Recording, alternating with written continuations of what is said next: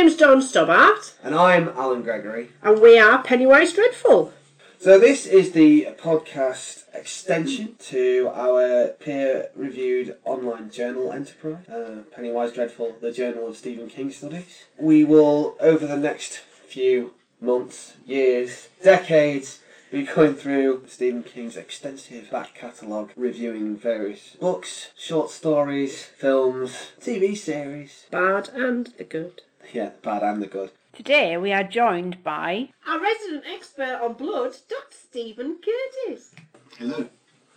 Hey Steve, how are you today? I am bloody great.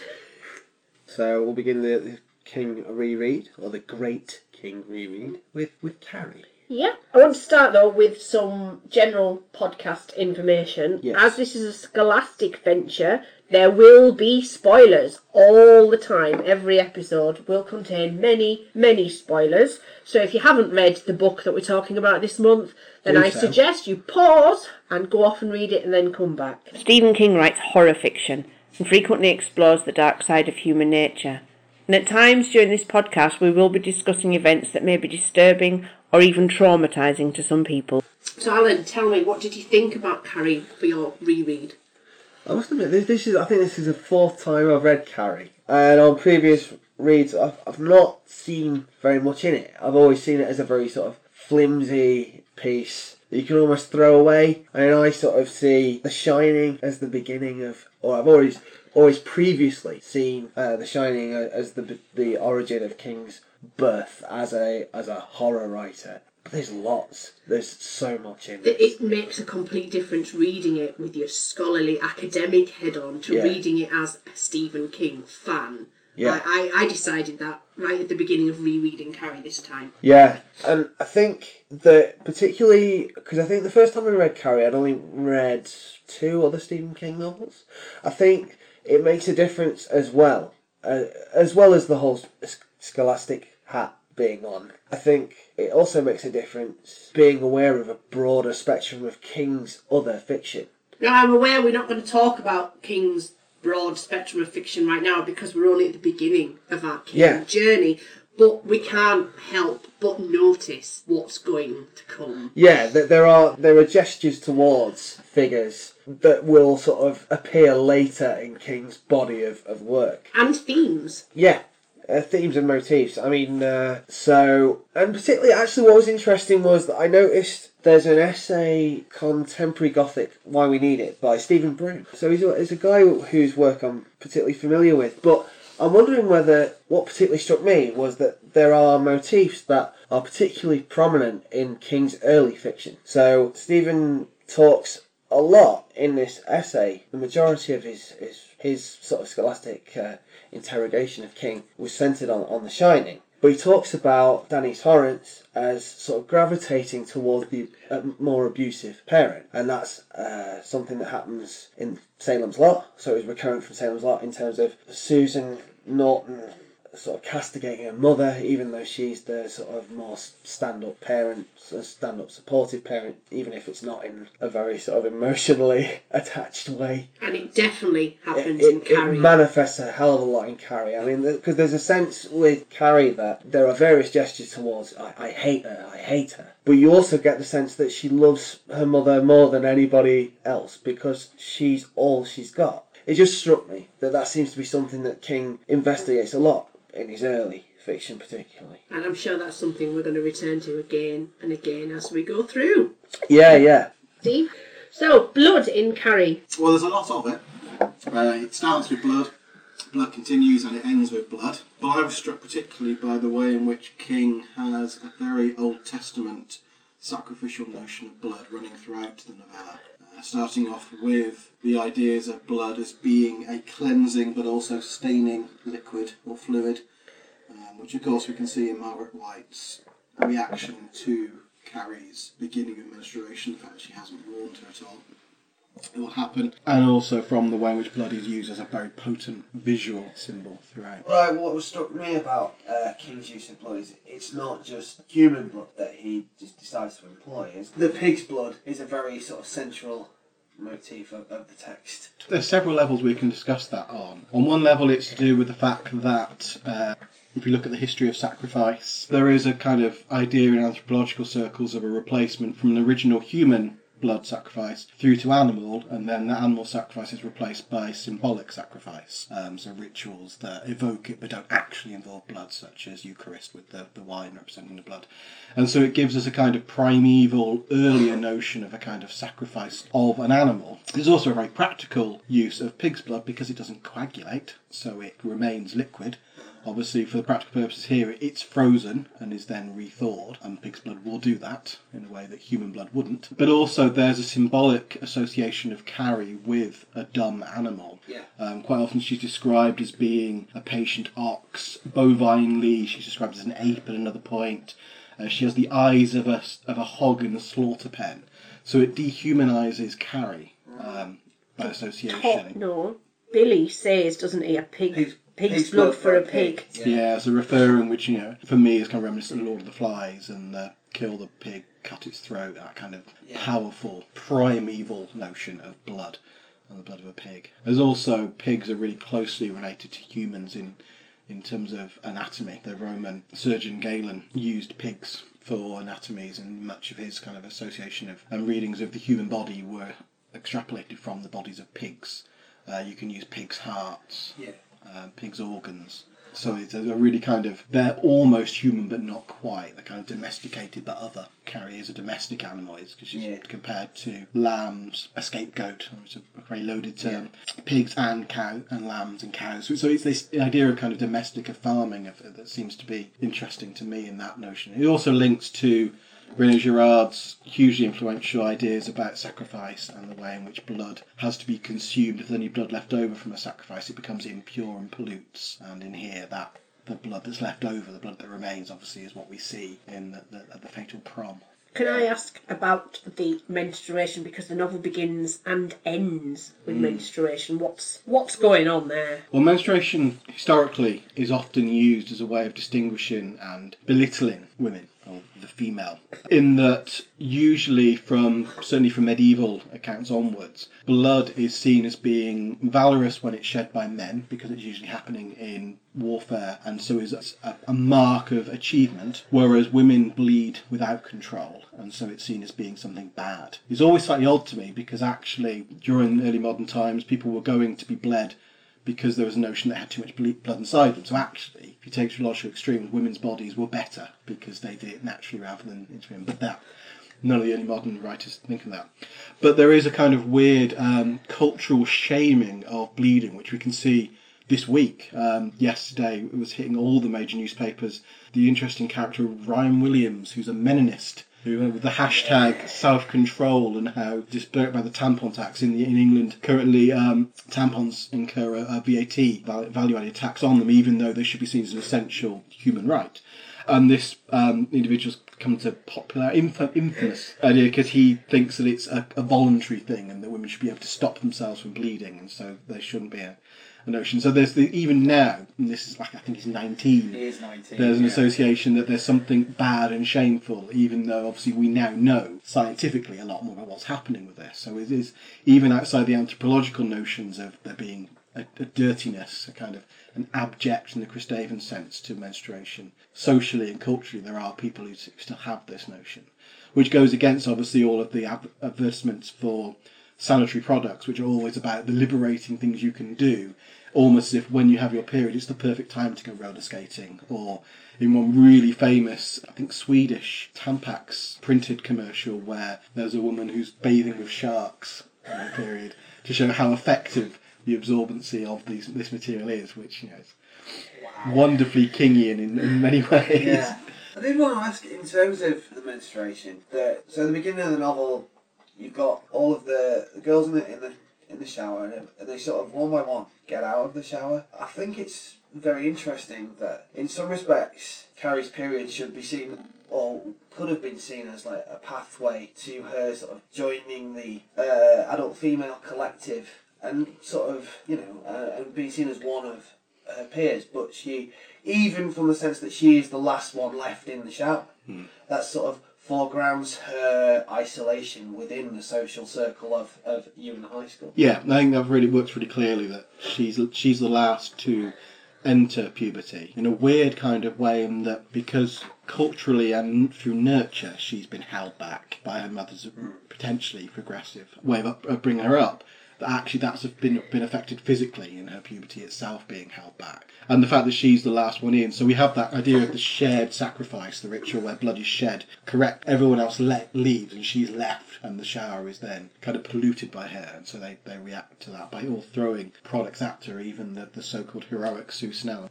So it kind of becomes, she's, rather than being a way of joining, she's separated through that moment, and that's echoed really interestingly through the reaction of Mr. Jardine, who is described as being euphoric when she has her first period, and shouting down the stairs to her mother that she's joined kind of womanhood. So she can't imagine why Carrie is reacting in this way, and it becomes this kind of weird epiphany that she suddenly realises, oh, this is her first period, she doesn't know what it is. I was also struck by that, because there's this whole King sort of describes the way that Desjardins is dressed, and the fact that Carrie leaves a bloody handprint on her pristine white gym shorts. So that sort of adds to the sort of air of revulsion. That's echoed in De Palma's 1976 film, when the headmaster sees Carrie's handprint on Mr. Jardin's thing, and he physically flinches, he makes a grimace and flinches away from seeing the handprint. I think it's interesting because in the novel, it's just he has an air of discomfort about the entire thing once he realises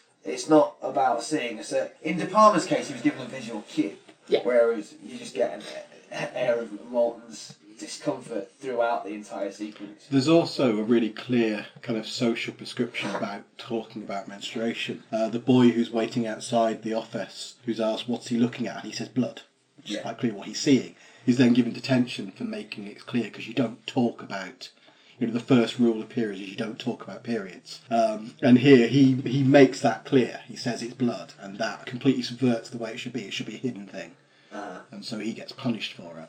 And so that idea of blood being something you don't see then continues, and is repressed and repressed. As all things that we know as good Freudians that are repressed will spring forth. And so we then have the pig's blood at the end is that ultimate kind of return of the repressed blood of the menstrual cycle. Is that what Carrie is? To some extent, yes. What about Sue Snell's menstruation at the end? Her miscarriage stroke getting her period. Yeah, it becomes a weird kind of blurring between a miscarry and it's described as menstrual blood in it, but obviously miscarry with the obvious pun on the name comes in. But also it becomes a kind of a hark back to these ideas of social rituals and cleansing, in that her period is held over until the bloodletting of the Black Prom happens, and then her body returns to normal because she's gone through the penance of the initial shaming, joining in the shaming of Carrie at the start.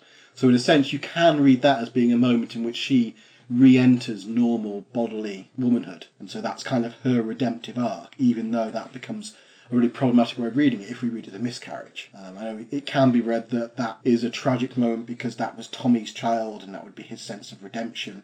And that's one way you can read it. But there is, in terms of basic notions of anthropological ideas of blood and sacrifice, it's her return into. Strikes me as being analogous to ideas where in medieval society women weren't allowed to go back into the church straight after childbirth. They had to go through a period of post-parturition until they were clean again. So this kind of, the whole novella works out as a kind of cultural cleansing in its most aggressive sense. And then there's some sort of sense of normality that returns afterwards, but obviously the town is in ruins. One of the things I found interesting reading the book is Billy's reaction to the blood, when he's putting the blood up on the top and he doesn't mind if that was Chris. And so his relationship with the blood, he's the person spilling the blood in the first place of the pig.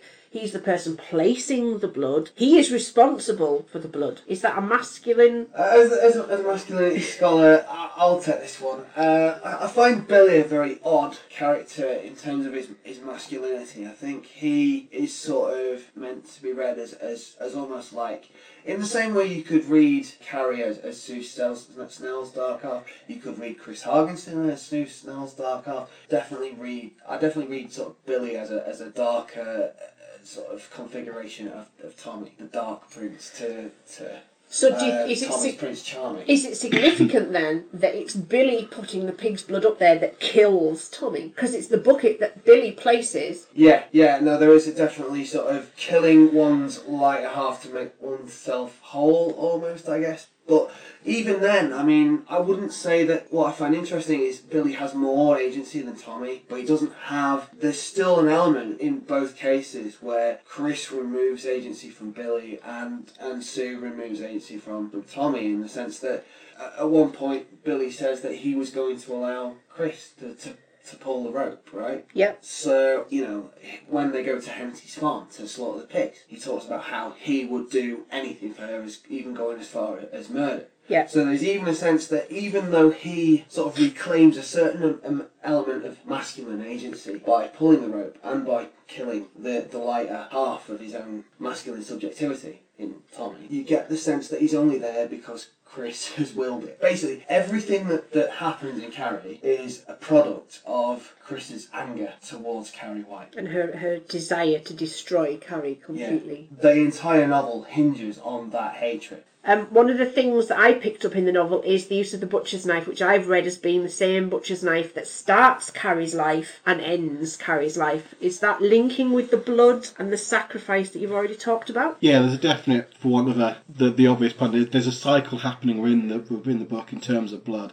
And the idea of... Because the idea of sacrifice is it's a moment that always recreates a previous moment, but is a moment of its own. So it's a kind of a step outside of normal time, of chronological time, into what's known as chaotic time. This kind of idea of the kind of recurrence of a moment which is always unique, but the same moment again. And so you kind of have that at the beginning and end of Carrie's life. This butcher's knife is used when the cops who are called when they hear the screaming of her birth of her mother when at birth, they find lots of blood around a butcher's knife and think there's been an assault, and actually it's the butcher's knife is being used to cut the umbilical cord. That then knife, the same knife we were invited to read, is used to stab her at the end.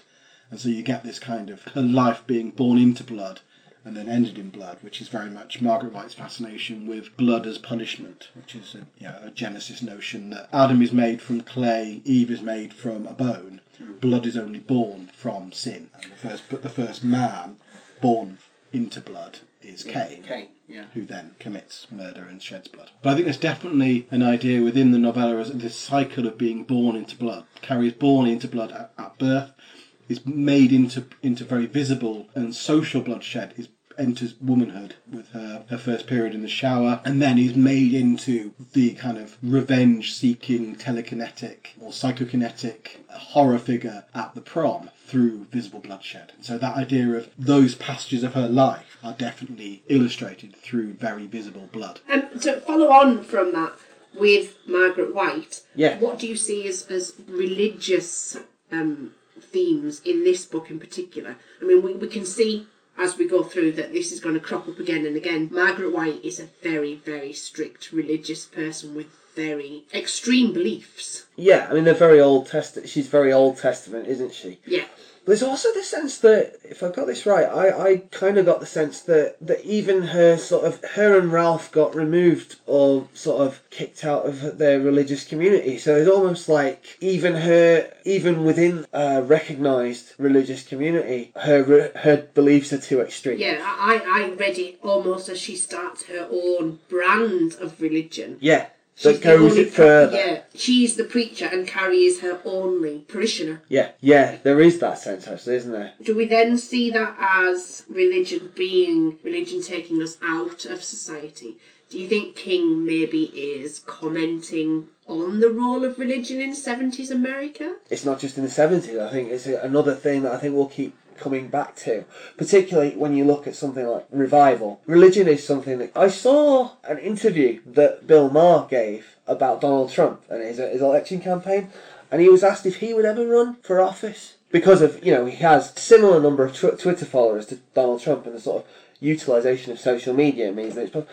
And what he said was, it's not possible for him to run for office because he is an atheist. So there's a sense that, America as a country are so invested in religion as an idea, regardless of your denomination. Collectively, as a sort of territorial body, America is is obsessed with religion. And so I don't think it's a spectre that will ever be removed from King's fiction. I think he would lose something if he was to try and avoid it. I think his fiction would be diluted. So do you think It's a fundamental part of the small town America that is sort of recurrent in his fiction. So do you think then Margaret White as a character is an antagonistic character? I read her in no way positively. I can see how she would come about as a character, but I cannot see her as any positive influence throughout the novel, as having any positivity. I don't either, but at the same time, I would argue that it's almost like she doesn't make that decision consciously. It's almost like religion relieves her of the burden of autonomy. Anything that she does because of the sort of religious discourse which she is imprisoned by. So, unless you argue that the fact she keeps Carrie. Yeah, because there is a passage in the book where at the end, where she's telling Carrie she should have got rid of her right at the beginning. Yeah. But she was selfish and wanted to keep her. The fact that Carrie is the embodiment of her only act of rebellion against her religious beliefs is telling, I think, because the rest of her life is framed by her sort of religion. And so I don't view her as a positive figure, but at the same time, I don't hate her. Or I don't view her as negatively as I could because of her lack of autonomy. So that suggests that she's quite a problematic figure. And I think that a lot of the characters in the book are quite problematic. You can't pin them down to being a good guy or a bad guy. There's no hero, I don't think, in this novel. I would say there is a villain. I think that when you say you can't pin them down, the one exception to that is Chris Hargensen. Yeah. Because she is pure villainess. There's nothing nice about, there's nothing positive to say about Chris Hargensen, but I think that's the role she plays. Everybody else is ambiguous, but there is definitely no hero. I think some people might say that Tommy Ross is a heroic figure, sort of, in terms of, the number of critical thinkers who have thought of Carrie as a sort of fairy tale. And so with Tommy sort of embodying the sort of Prince Charming ideal. But he's too, for want of a better phrase, wet for me to embody that properly. He has no agency of his own. Sue Snell everything he does because Sue Snell's pulling his strings. Which is exactly what Chris is doing with Billy Nolan. Yeah, although Billy Nolan has more autonomy, I think, than Tommy Ross does. Mm. I think that because there is an element when he's out driving or when they're out cruising before they go to the Black Prom, Billy's sort of thinking in his head about how long Chris is going to last. So there is a sort of King does gesture towards the possibility that Billy could act independently of Chris. Yeah. That is not an opportunity that is extended to Tommy Ross. Everything that happens to Tommy happens because Sue has told him to do it. Yeah. The thing is that lack of autonomy extends to the fact that his story is told or retold in the passages from My Name is Sue Snell. Yeah, which brings us neatly, I think, onto point of view. I quite like the narrative structure of this novel. It's a confusing narrative structure for a confusing narrative. The multiple points of view, the fact that you get newspaper clippings, the fact that you get the Sue Snell's book, the fact you get doctors' reports and psychologists and psychiatric reports, doesn't give any one voice chance to emerge apart from Sue Snell, who is an unreliable narrator. And the thing is, as well, I find it interesting that the sort of the medical and scientific explorations of the Carrie White case do not offer a level of clinical detachment that I would associate with medical or scientific discourse. And I think that is deliberate. I think that extra layer of problematization that King offers the reader is very interesting. Yeah, and I want to bring up a negative because it's it's not a perfect text. King's first published novel. Yeah. We do know that he'd written 3 beforehand, hadn't he? He'd written Rage, Blaze and The Long Walk before he published Carrie. But I was struck by some of the absolutely dire things that King said, such as how in the shower scene at the beginning, the girls are described as having light and eager morning sweat. What on earth? There is almost a sense of, I mean, it's a criticism that's levelled at King quite a lot. That some of his, particularly when he's writing about sex, Yeah. he writes like a teenage boy. Yeah, yeah. And that comes across in sequences like that. Yeah, and another one that perfectly epitomises that. He describes the teacher as their slim, non-breasted gym teacher. And that's not an adult way particularly. You can sort of see his typewriter going, hee hee hee. And when Carrie's skirt rips in the book, he describes that as the sound of a huge wind breakage, which is a really posh way to say fart. You can just... I sort of imagine like Beavis and Butthead with monocles. In that sort of posh. It is. But that does also bring us on to King's depiction of women, which is a question raised by Neil McRobert. Neil's been in touch with us. Asking, can King write women? This is something King's had a lot of criticism over the years for. And I'm going to take the position that, you know what, he doesn't do such a bad job, to be honest. Yeah, it's not Ullman. It's patchy. It is patchy. And trying to put yourself into a 16-year-old head of somebody of a different gender is going to be difficult for anybody. Never mind a writer just at the beginning of the career. Yeah, I think that what I will say about King is that I give him slightly more credit than some critics do. I think he can write women, but a lot of his female characters, he can write various versions of, or a number of configurations of stock character. So, like, his depiction of Margaret White, for example, I see as identical, particularly in terms of the way he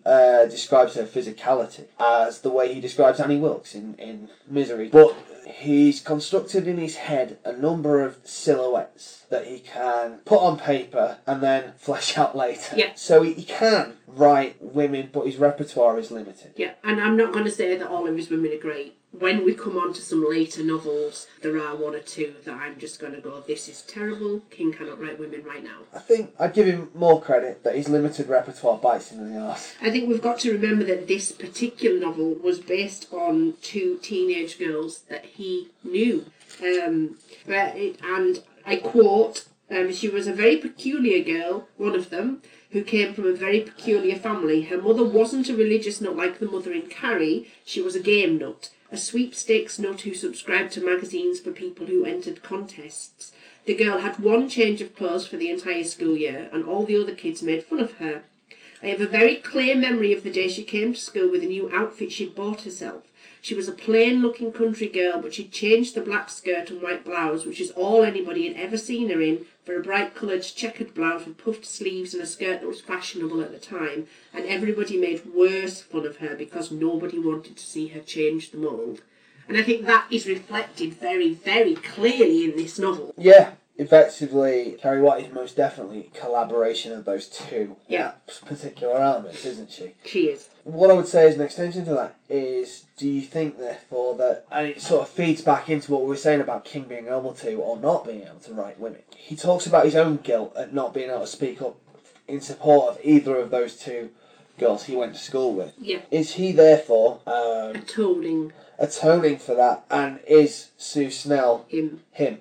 Yeah. A sort of the female agent of his own atonement. Yeah, that's a perfectly, I think, reasonable reading of Sue Snell. But does that therefore problematise the way he constructs women? Because is he writing Sue Snell as a man and giving her a gender that's not his? Yeah, it's like, I'll write myself in here, give myself a female name. And I do think it's problematic. I do think he's very hit and miss sometimes, and I know we're not going to come on to talk about other books that I'm thinking of right now, but I think it depends on the character, and I think King writes what he knows.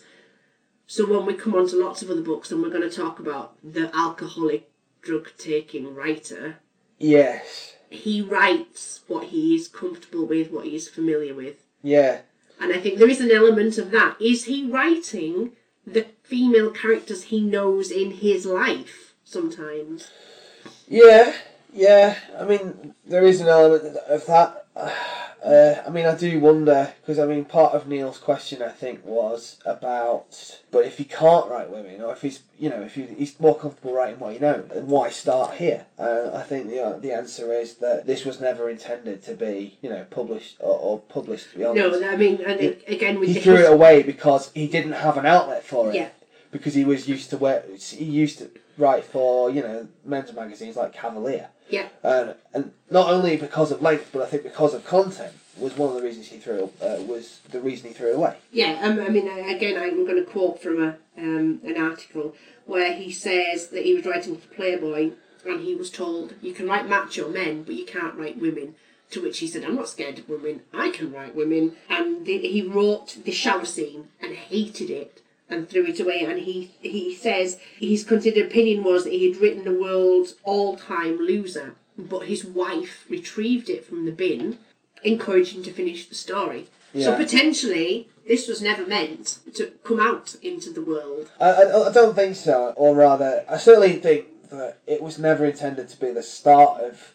I mean, I know that we talked about motifs that he's beginning to develop in this text, and in that sense you can see that this is the beginning of something much larger. But I think in a lot of ways this is like a false dawn of his body of work, and this is one of the reasons why I think I view The Shining as the beginning of his writing. And I think he says something to that effect in the beginning or in his introduction to The Shining, in terms of, this is where I sort of hit my stripes. Because so much of, in terms of him being comfortable about what he knows, writing about what he knows, Jack Torrance is exactly what you say, the alcoholic writer who also happens to be the father of young children who kind of wants to kill the little bastards at various points. No, because I mean, he tells that story, doesn't he? Yeah. In terms of, because Joe Hill, I think, is quite proud of the fact that he claims, he was the inspiration for The Shining, in the sense that he tells a story about coming home after a session at a bar, or he came home anyway and found that Joe had written all over a manuscript of his. And he's like, I'll kill the bastard. Yeah. But, yeah, so I wonder whether the reason that, when Neil asked why start here, I don't think it was ever the intention for Carrie to be his first novel. I'm not suggesting that it wouldn't have been published eventually. As the other three were. Yeah, but I don't think this was supposed to represent the start of a career that was going to be defined for its representation of women. It sort of demonstrated that I'm comfortable writing anything. I think that... Yeah, I think it was an experiment that didn't get out of hand because it's been incredibly successful, but I think in the first place his initial starting point was this an experiment. Yeah. In doing something. Which leads me on, before we wrap up, why do you think Carrie was successful? Is there a bit of Carrie in all of us? Is there something about Carrie and the revenge motif of that novel? I mean, my personal opinion is Carrie isn't a hero. I'm not comfortable with Carrie as an anti-hero, but I think there is a choice she makes at the Black Prom where she consciously says, I'm going to get revenge. And is there a bit of that in all of us? Everybody at some point has had bad things happen to them from another person. So is there something in there? I think that whether it's because you are socially directed into the role, or whether you are, anybody who's read King's fiction is either in high school or has been to high school. So what I would say is that we therefore have experience of the social hierarchy at high school. So what I would say is that you are either aware of being directed into the loser quadrant of the hierarchy by your peers, or if you're, say, a Susan L. or a Chris Hart, you sort of recognise yourself as those people. I think that a lot of those people fear being viewed by everybody else, even if you are at the top of the hierarchy, as being the ultimate loser. Sort of being... You're aware that you're only one slip away from being directed that way. Yeah. So I think the thing that you were talking earlier about King not liking the shower scene because he feared that he had created the ultimate loser, I think that at its very core is what makes Carrie so successful. I think the fact that everybody recognises Carrie as the ultimate loser, and the fact that they themselves have either been in that position or fear that they could have been. I think that comes across in the text as well, at the prom, where they welcome her as one of them. Right up until the point that pig's blood drops, and while we know that the ballots rigged. There is an element of she's being welcomed. She's the ugly duckling turned into the swan, and she is welcomed as a peer. It's almost a rebirth of Carrie at that point. So therefore, do you think there's a sort of, in a similar way to like Victor Hugo and the Feast of Fools in The Hunchback of Notre Dame, there's the sort of Bakhtinian notion of the king for the day, the sort of the Bakhtinian notion of carnival, the idea that, you know, the social hierarchy almost gets flipped upside down, but has to return to normality. And that's where Chris and Billy come in with the pig's blood and turning everything back to black. Yeah. Yeah. But yeah, so I think... So where do you see this text? Do you see it as libertarian? Do you see this Carrie revenging herself on a culture and society which tries to limit her, and she deserves that? Or do you think that the text is basically libertarian, that Carrie revenging herself on a culture and a society that has limited her and bullied her and treated her very badly all through her life? Do you think that's deserved? Or do you think, alternately, that the novel is fundamentally misogynist? That women, Carrie, Margaret, Sue, Chris, are evil, irrational, dangerous, and controlled by blood and emotion? Oh, well, you put me on the spot. No, I think whether you can view Carrie as sort of almost like a pioneer, or, you know, a sacrificial figure in order to facilitate a change in the way that, you know, I don't know, there's the way that the 2013 film was marketed was, you know, you will know her name. So, I don't know, it's kind of like, I don't know, it's almost like the ghost of Hamlet's father type, you know, the act of remembrance makes it. I think that moment where she decides to get revenge changes my opinion of her. Right up until then, I sympathised with her. I felt sorry for her. I wanted her to succeed. I wanted her to go to the prom and be the queen and have that swan moment. Yeah. And then at that point where she decided, she very visibly decides, she smiles, doesn't she? She does, yeah. And at that point, I changed my opinion of her completely. And my sympathy stopped because she made a choice to do that. And how can you sympathise with somebody that will do something so evil as burn up the entire town? The thing is, I don't think it's gendered in that way. I don't think we're supposed to sympathise with anybody in that text at all, and I think that's what marks it as a particularly noteworthy text. I think, you know, it's almost like King's making a commentary on the nature of, because it almost like that conscious decision. Yes, it stops us sympathising with her, but it also humanises her to an extent.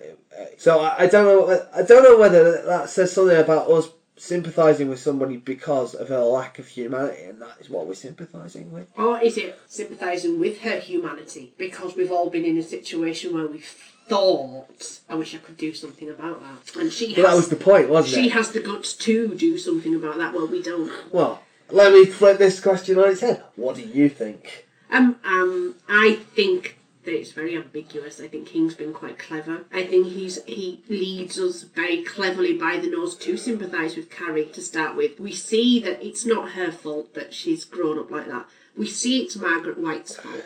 We see that everything has led up to this moment, and I can rationally explain why she does it, but that doesn't change the fact that my sympathy for her ends. The thing is that I wonder whether you could say that, and maybe this plays into the issue people have about representation of women, is that Carrie is not supposed to function on a human level.